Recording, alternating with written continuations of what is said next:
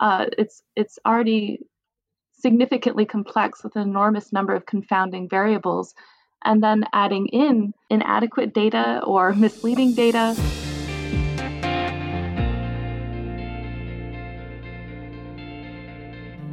Welcome back to the BMJ podcast. In these public health discussions, we've been looking mainly at the response in the US and the UK, the two countries with the highest death tolls in this pandemic. I mentioned death tolls there, but that implies accurate, honest counting. And can we turn those tolls into rates so that we can compare internationally? That's what we're going to be discussing today. Joining me in these podcasts, as always, are Sridhar Venkatapuram, Associate Professor of Global Health and Philosophy at King's College London. Sridhar, welcome back. Thank you. Kathleen Bachynski, who's Assistant Professor of Public Health at Muhlenberg College. Kathleen, welcome back to the podcast. Thank you so much. And as always, Martin Mckee, Professor of European Health at the London School of Hygiene and Tropical Medicine. Hi, Martin. Hi, thank you. Well, welcome back all. Kathleen, I thought maybe we could start with you this week because I've seen some stories from the US about the data on COVID rates and deaths being collected and published, and potentially some manipulation or suppression of data going on, which is obviously concerning. What's going on? Could you tell us about the state of things? Certainly. And this information comes from both local reporting and then most recently, The Atlantic, which is a national magazine in the United States, has published several articles on national level data as well as state level data. And the essential problem seems to be that both the CDC, which is the national public health agency in the United States, as well as several state health departments, seem to be mixing the results of both viral and antibody tests. And the reason this is a big problem in the data is that these are two very different kinds of tests that reveal different kinds of information. So a viral test or a diagnostic test is a test usually done with a nasal swab or with saliva to determine if somebody currently has COVID-19, is currently infected. And an antibody test, on the other hand, is a test to determine whether somebody's developed antibodies, in other words, whether they had been previously infected with COVID-19. So these are two very different kinds of information. And unfortunately, it seems that both some of the federal level data in the United States, as well as state level data coming from, I believe, Virginia, Pennsylvania, Georgia, and several other states, are effectively mixing these test results together. And the reason that's a big problem is that the information about testing has been key to determining whether and how and when states should be reopening. And so if these data are getting mixed up together, it's not possible to accurately interpret that information, and it's possible that some states are making decisions about reopening based on flawed data. And that comparison between states is obviously as well important to understand how the virus is moving around the country. Yes, and so it makes it really hard to be able to both make a decision within a state and also for different states who are, trying to share their data and are certainly sharing borders and trying to cooperate.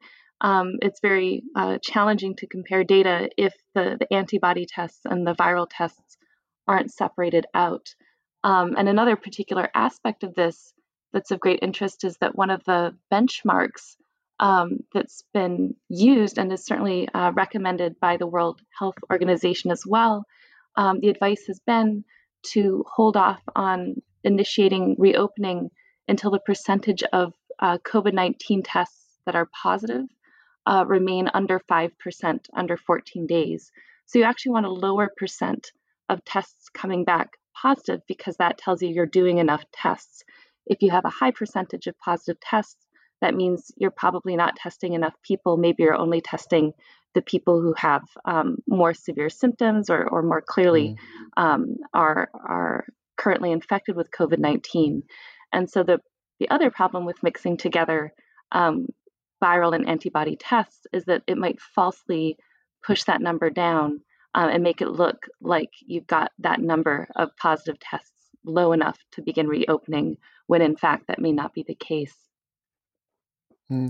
And Martin, we had problems with testing and that surveillance in the UK, but we now seem to have some better data about potentially what the infection rate at the moment is and how many people have been infected overall.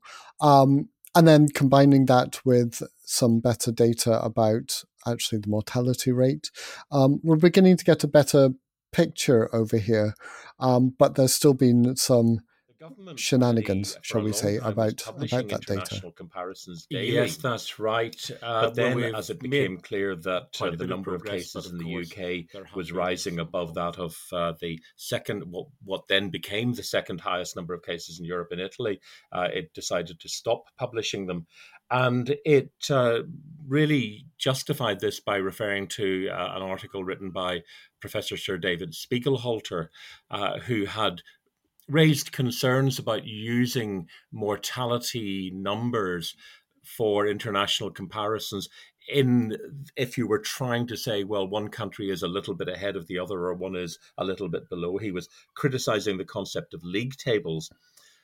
And that was used. He was quoted by the Prime Minister in the House of Commons as why we should not be doing any international comparisons. And then he wrote back to say, well, that wasn't what he was saying. Of course, whenever you're comparing a country that has had between 30 and 60,000 deaths and another country that has had 30 deaths in total, of course you can make a comparison. So we are in a bit of a difficulty there. Then we have the difficulty with the actual numbers, because even with the increased, the widening definition, including people in care homes, we're up to about 35,000 deaths in the UK. But we can look in addition at the excess mortality, the number of deaths above what we would expect for the time of year. And the Financial Times, Chris Giles and others in the Financial Times have been doing a very good job on that.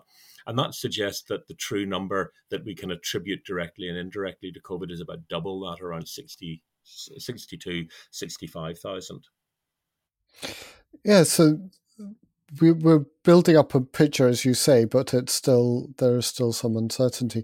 Now, Sridhar, if we come to you, outside of the US and the UK, one of the places where there seems to be very few cases and potentially deaths from COVID is sub-Saharan Africa, and that's perhaps unexpected, given they're still developing health systems and things. Is that, do we know if that's a case of problems with the data that, in the sort of same way as Martin and Kathleen described there, or can we be fairly confident that we're seeing an accurate picture? Yeah, so I think that this question about whether COVID epidemic will somehow sidestep LMICs, both in sub-Saharan Africa, but also remember that Latin America, we often seem to miss out because it's somehow in the American region, is also a really important region in the world to think about in terms of how this impact will be.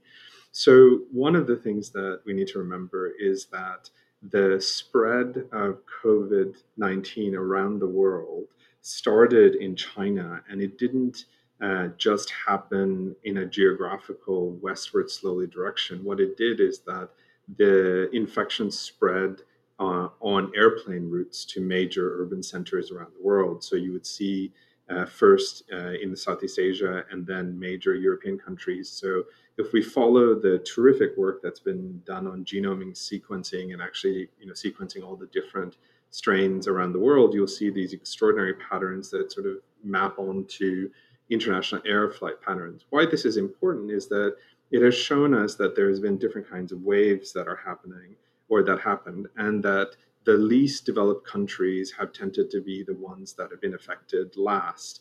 And so on the one hand, if you take a time slice of it and say, right now, if we look at the world, this shows that sort of many of the low-income countries are not have high numbers, and therefore that must mean that they are not affected. So at least two or three different points would warn against us making that kind of conclusion. One is that, so we know that the virus is spreading from, first went to major cities, major international flight centers, and then spreading to sub cities and then to other regions. So there's a question of time. The second thing is that, we see in epidemics, usually when we thought of an outbreak or infectious epidemic, we thought that, many people thought that this was going to be in some developing country. And usually in Ebola, for example, it happens in some rural area, and then it takes days and weeks and no one really notices until it gets to a big town, and then there's been government responses. In this one, what is very significant is that the spread of infections in many low and middle income countries came from the elites. And I use that word in sort of a specific way, which is that it came through international travelers and those people who could afford international flights and had the ability to get clearances for international flights. Then that means that the group that was first affected was that group. And so we are seeing different, sort of in terms of community transmission spreads, it'll take time for those infections to sort of spread across the population, particularly the majority of the population that is poor, but also, you have to say, socially distant from the elites anyway. So that's one question. But I think that there is still a really big question about what is the relationship between poverty and this spread of infections. And we normally assume that poverty and infectious diseases go together. But from our previous experiences, we know that it takes time for infections that are coming from the outside to get to the lowest sections, and then they settle there. And that's when the devastation sort of happens over a longer period of time. So that, combined with the third point, which is that there isn't any capacity or a sufficient capacity for testing, to access the tests, to process the tests. And so that is a really big issue for many low and middle income countries, particularly low income countries. And so what we're seeing is a very limited capacity and then also a selective testing.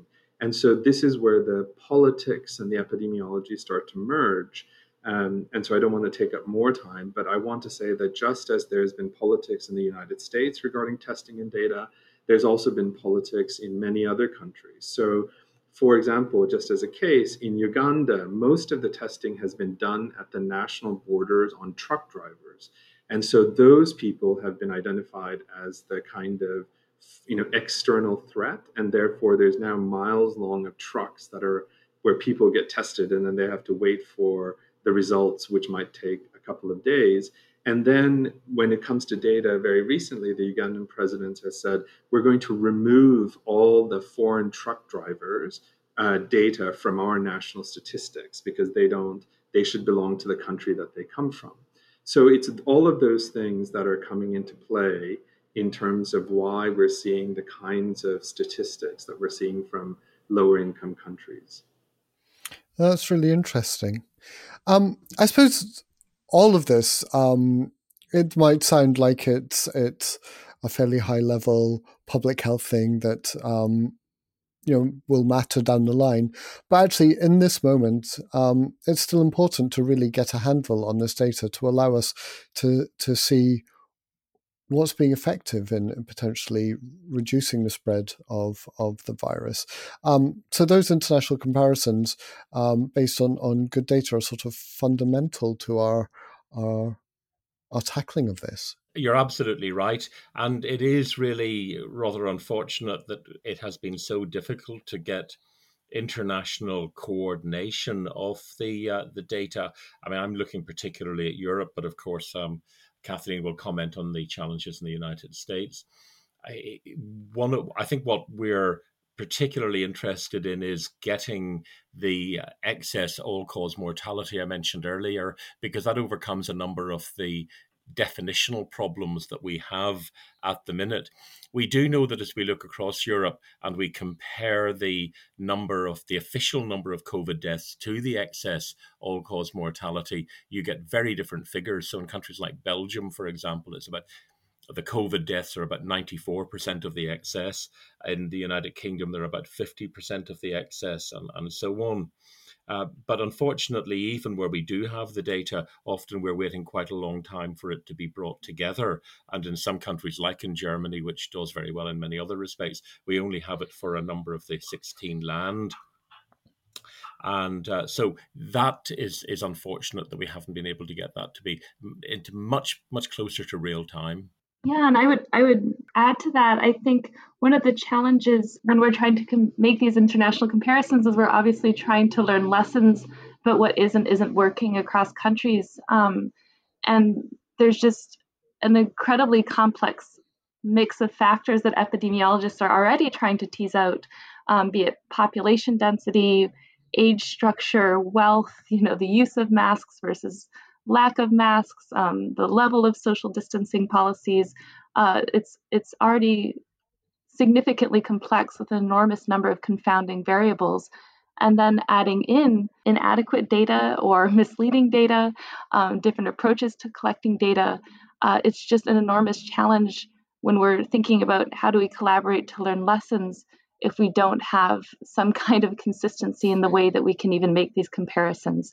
So I think this is going to be an enormous challenge ahead if we want to get as accurate an understanding as we can about what is and isn't working.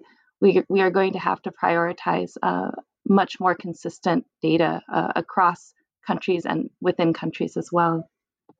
What I want to also add to this is that aside from international comparisons being politically complicated or difficult for some national leaders because they may not look like they're doing very well and their leadership is questioned, there is also a very important reason why those international comparisons have to be done, which is that if you only look at one country or a sample of one to see what is working and what is not, you're not going to get the same answers as if you are able to look across countries. So we have, the number of official countries in the WHO, I think, is 197, but unofficially, I think it's 223.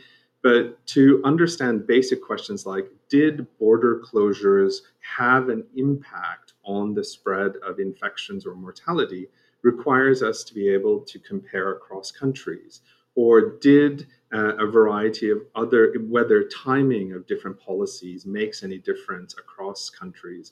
And so when you don't do international comparisons, you're shutting down all that kinds of sort of analysis and knowledge that could actually help us in our second waves or many other waves, as well as in future epidemics. But it allows it allows countries to say, we did all the right things, and therefore it's all just sort of subnational issues that are at play, when actually it could be quite a significantly fruitful and productive thing to do to look at international comparisons.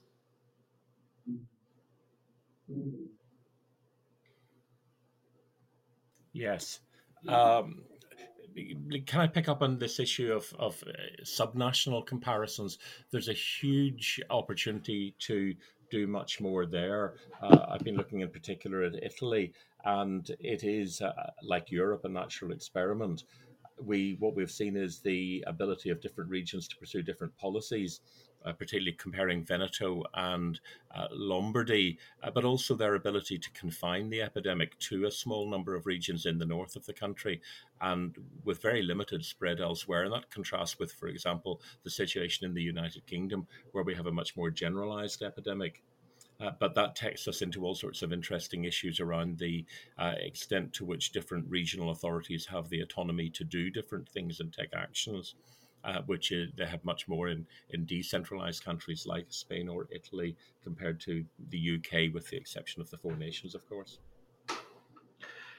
Could I add also that it brought to mind when Kathleen was speaking, but also as just Martin has said, is that we have been speaking about countries as one unit, but actually what's happening here is that the domestic federalist structure of countries is also significantly impacting the variation of spread of pandemic across the country, but also within. So in Canada, the question about Quebec and how Quebec is dealing with the pandemic is very much about the federal structure and how the different states in the United States are dealing with, and then the variation is about the federal structure.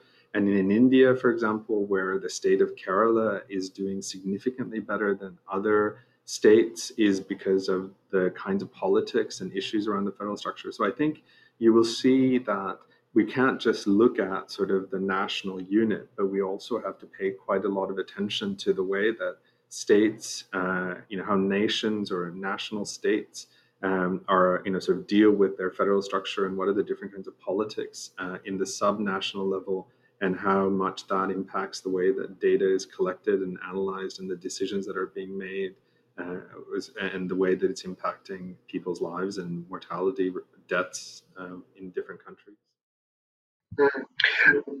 I couldn't agree more, and I certainly think, going back to the U.S. perspective, just looking at the national level data can very much mask the different dynamics going on within the states and even at more local levels. The national numbers, for instance, look hugely different if you take out the New York City, New Jersey, sort of Connecticut region, which was particularly hard hit, but has had more of a decline in the last few weeks. And then there are other states that are seeing much more of an increase. And what ends up happening at a national level is that when you combine all of that data, it ends up sort of looking like a plateau. But instead, that's actually masking declines in some areas and increases in others. And the other point that I think is quite striking in the United States as well is, given what a patchwork of policies we have across states, there's a resulting movement of people that is also going to shape the outcome in different areas. So, as a particular example, Georgia is a state that reopened quite a few businesses recently, including restaurants and nail salons and bars and so forth. And cell phone data have shown that after that decision was made in Georgia, there were more than 60,000 extra visitors who started arriving from neighboring states to take advantage of the businesses that had reopened in Georgia, but not in their state. So we know that there's also effects of this patchwork of policies on the movement of people. And so being sure that we're getting data that's accurately accounting for that as well, and those very specific state and local dynamics, I think, is going to be very important. We started this talking about the fact that some states were manipulating potentially or messing up data in a way that's not very helpful to all of the things that we've been talking about here. Was it ever thus, or is COVID, because of the speed of things and the political nature of it, is COVID worse, do you think, than the usual data collection that goes on? So the comparison of countries along health, according to health data, has always been controversial.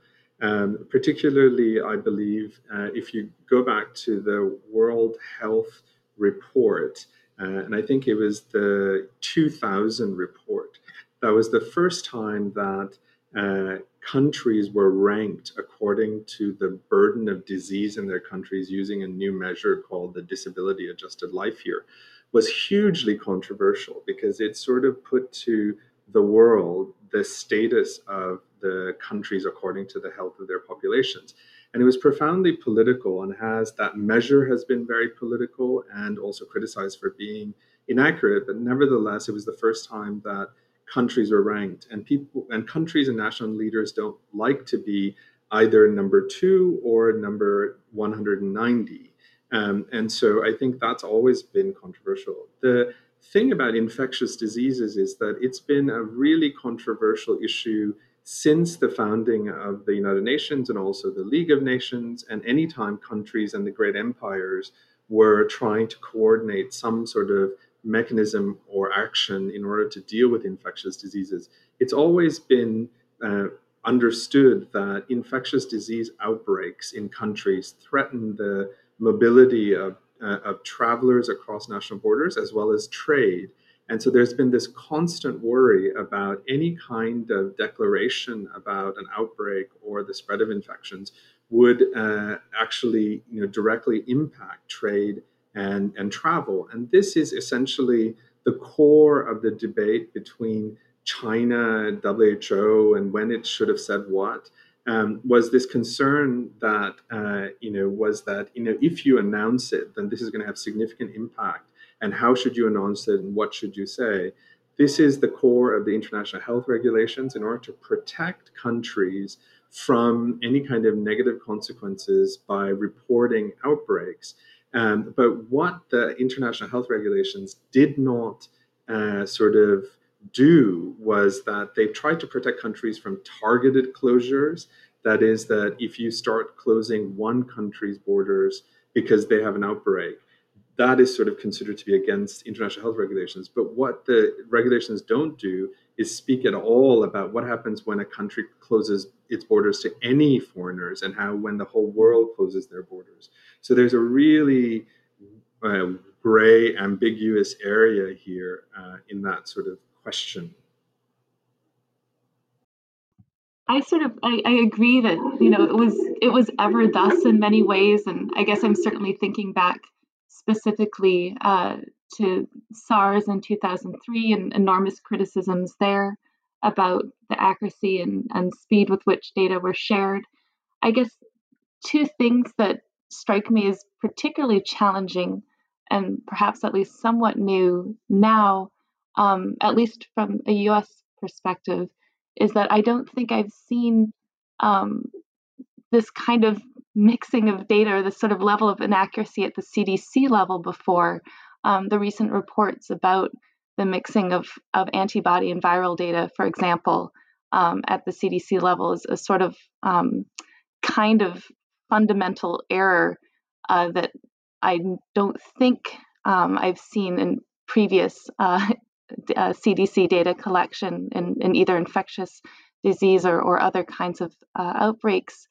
And then the other thing that is perhaps particularly challenging now, which is sort of I guess a blessing and the curse, is the speed with which data is coming out, in particular preprints, which are essentially the publication of preliminary data that has not yet gone through peer review. And I think obviously today, with the speed with which information can travel, there's a huge amount of advantage to that in terms of trying to quickly share information as much as possible in the context of a new virus.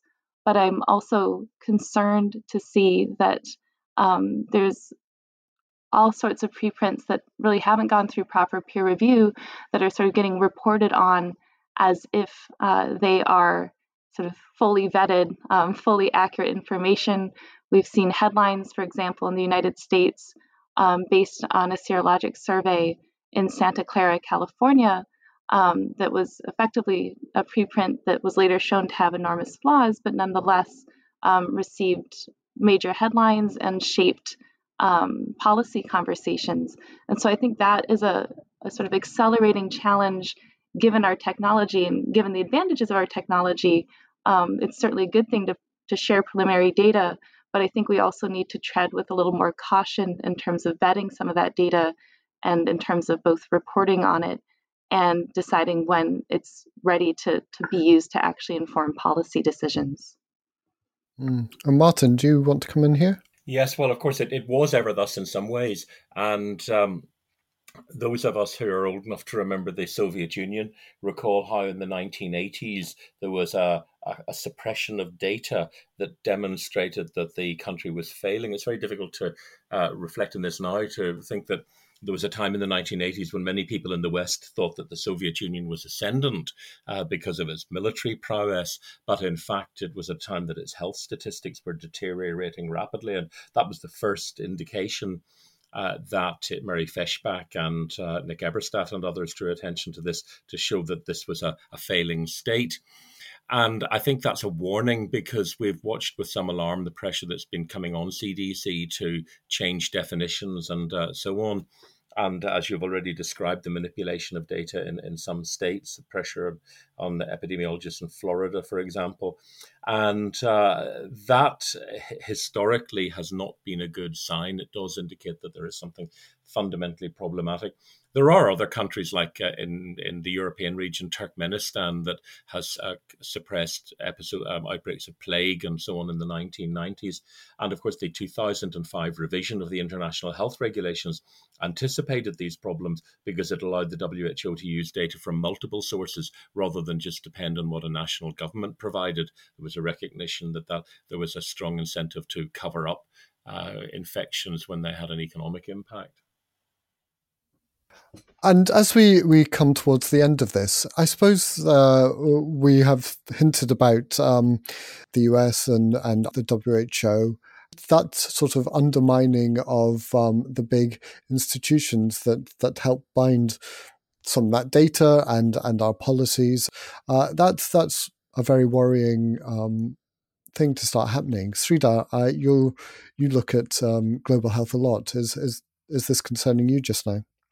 So I think our view of the WHO is both underestimated as well as over exaggerated. And what I mean by that is that the WHO has had a significant role in health policy making in the world, but for so far, it has largely been the most helpful or the most impactful in low and middle income countries where there might not be the infrastructure and the expertise, and the WHO provides technical assistance on a variety of different topics. And so in that part, we have underestimated how much it actually exists in the world for many countries and has influence on it. We've over-exaggerated in actually thinking about what it actually does do and what it actually can do.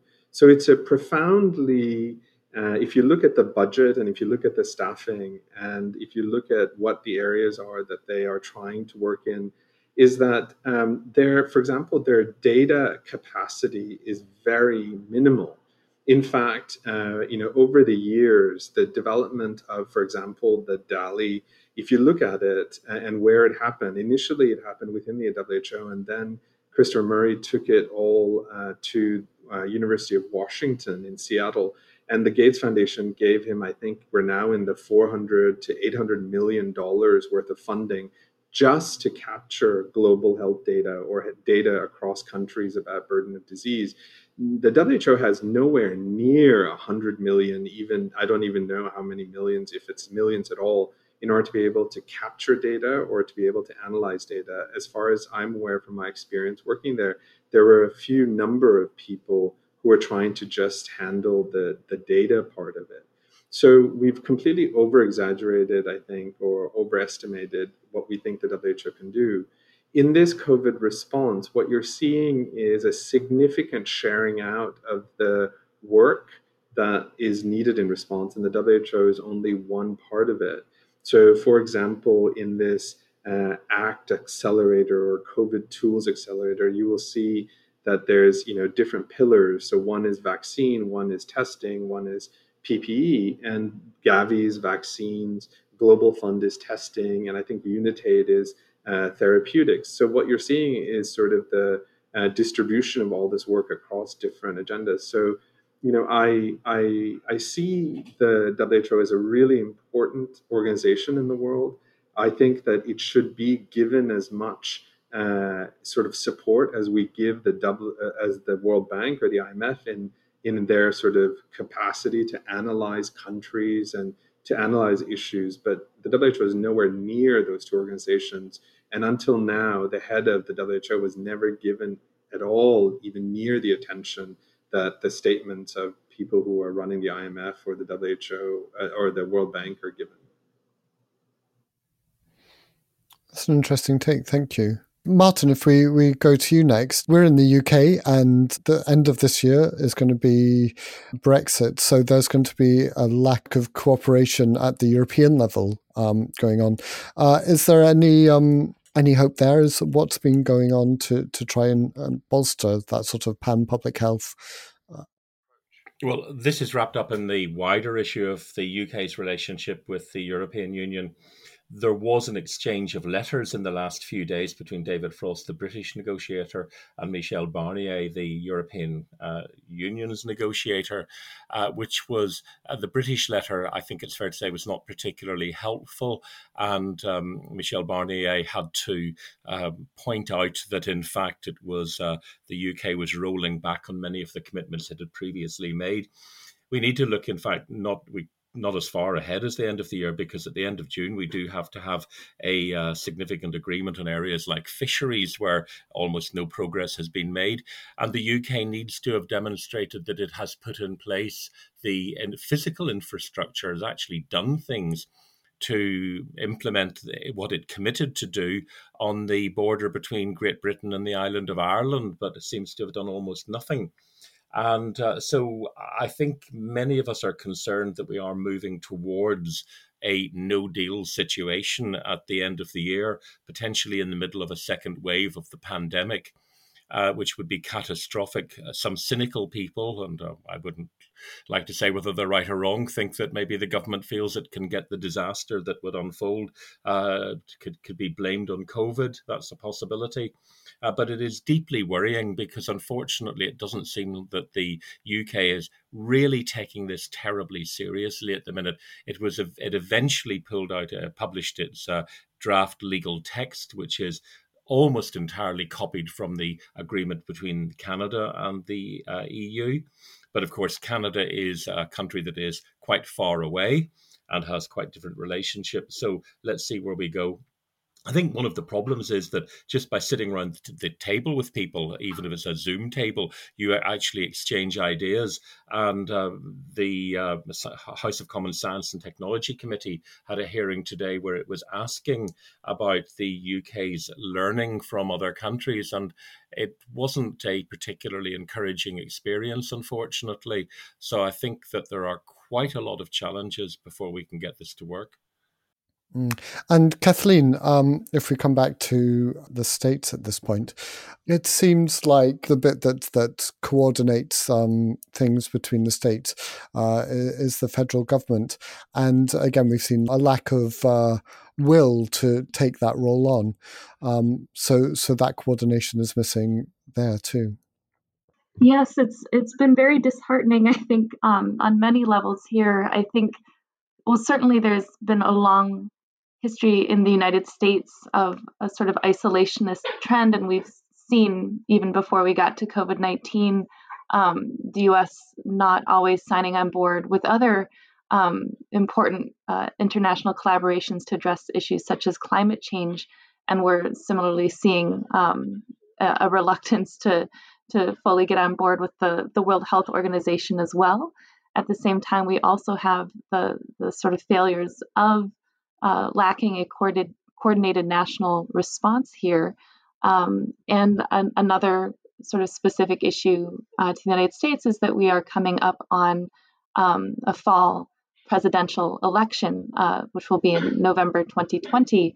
And so I think there's real concern of lack of coordination with other countries, lack of coordination at the national level and across states within the United States, and the huge risk of just a further politicization of the data and our response in the run-up to the presidential election coming up later this year. Well, that's somewhat a gloomy picture to leave this on. So my final question will be, we've seen that COVID seems to be changing a lot of things, as we've said, for the worse, but also some things for the better. In all of this, have you seen any more positive international or subnational kind of cooperation going on? Kathleen, maybe we'll start with you. Well, I certainly think I've been encouraged to see a cooperation amongst governors in the United States. There's been the formation of a number of sort of regional collaborations, such as Midwest, Northeast. I believe the Northeastern governors who've now agreed to sort of share data and coordinate policy include Pennsylvania, New Jersey, New York, Connecticut, Rhode Island, Delaware. So I think even in the absence of consistent federal leadership, there's been some really remarkable coordination among governors. And I think there's also been a lot of inspiring leadership from mayors and sort of local leaders. So I think there's been a lot there to sort of take inspiration from and to take some level of hope from. That the advantage of this sort of patchwork is that even if one level of leadership is falling down, there's other levels of leadership that can sort of do as much as possible to coordinate. And Martin? I think the encouraging sign from a European perspective, although not obviously from a British perspective, has been that there is a much greater determination, particularly led by Emmanuel Macron and Angela Merkel, to strengthen public health within the European Union, moving ahead with an increase in the budget. We need to remember that in the in the discussions on the current financial plan, there were some, and with the new commission, there were some concerns about how well public health would even survive within that structure. Well, it has done so, but I think it will come out of this strengthened with a recognition that there is a need for stronger collaboration. But also, I think we're looking across the Atlantic very much as at what Kathleen has said, in that you're finding these regional groupings of states that are acting in the absence of any meaningful engagement by the federal government. And Sridhar? So the two most obvious examples of increased cooperation in response, one, I have to say, is that the EU leading the raising of funds for a global COVID response. And I think it's an extraordinary effort where the EU, as well as the world's leading foundations and philanthropies, have come together and raised I forget right now, I think it's 8 billion euros on May 4th towards this effort that was raised and committed.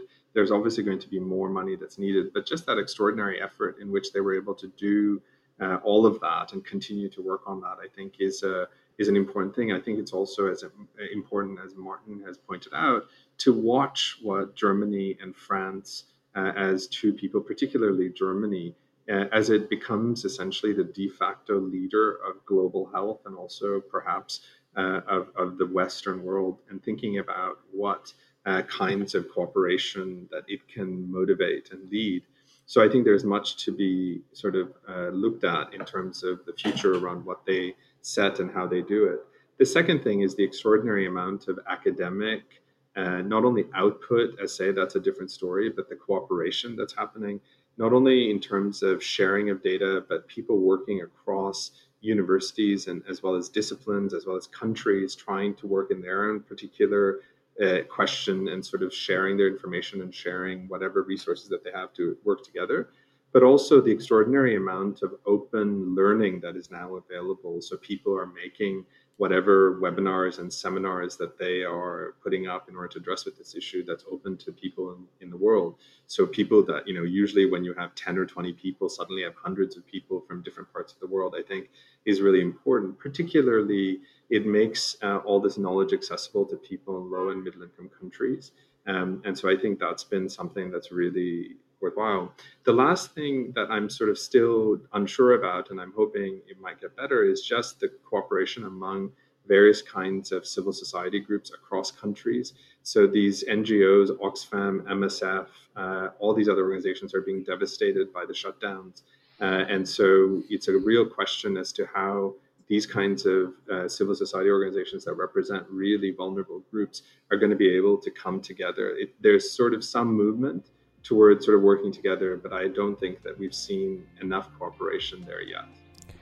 So that was Sridhar Venkatapuram, Kathleen Bachynski and Martin Mckee talking to us about the importance of reliable data and good comparisons in the fight against COVID. That's it for this podcast, but we'll be back later in the week with more well-being, how to write a well-being prescription.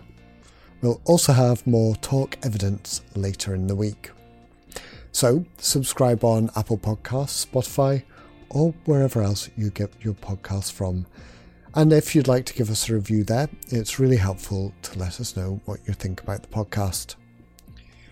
All of our COVID coverage is currently available for free at bmj.com/coronavirus. It's all one word, bmj.com/coronavirus. So, until next time, I'm Duncan Jarvis. Thanks for listening.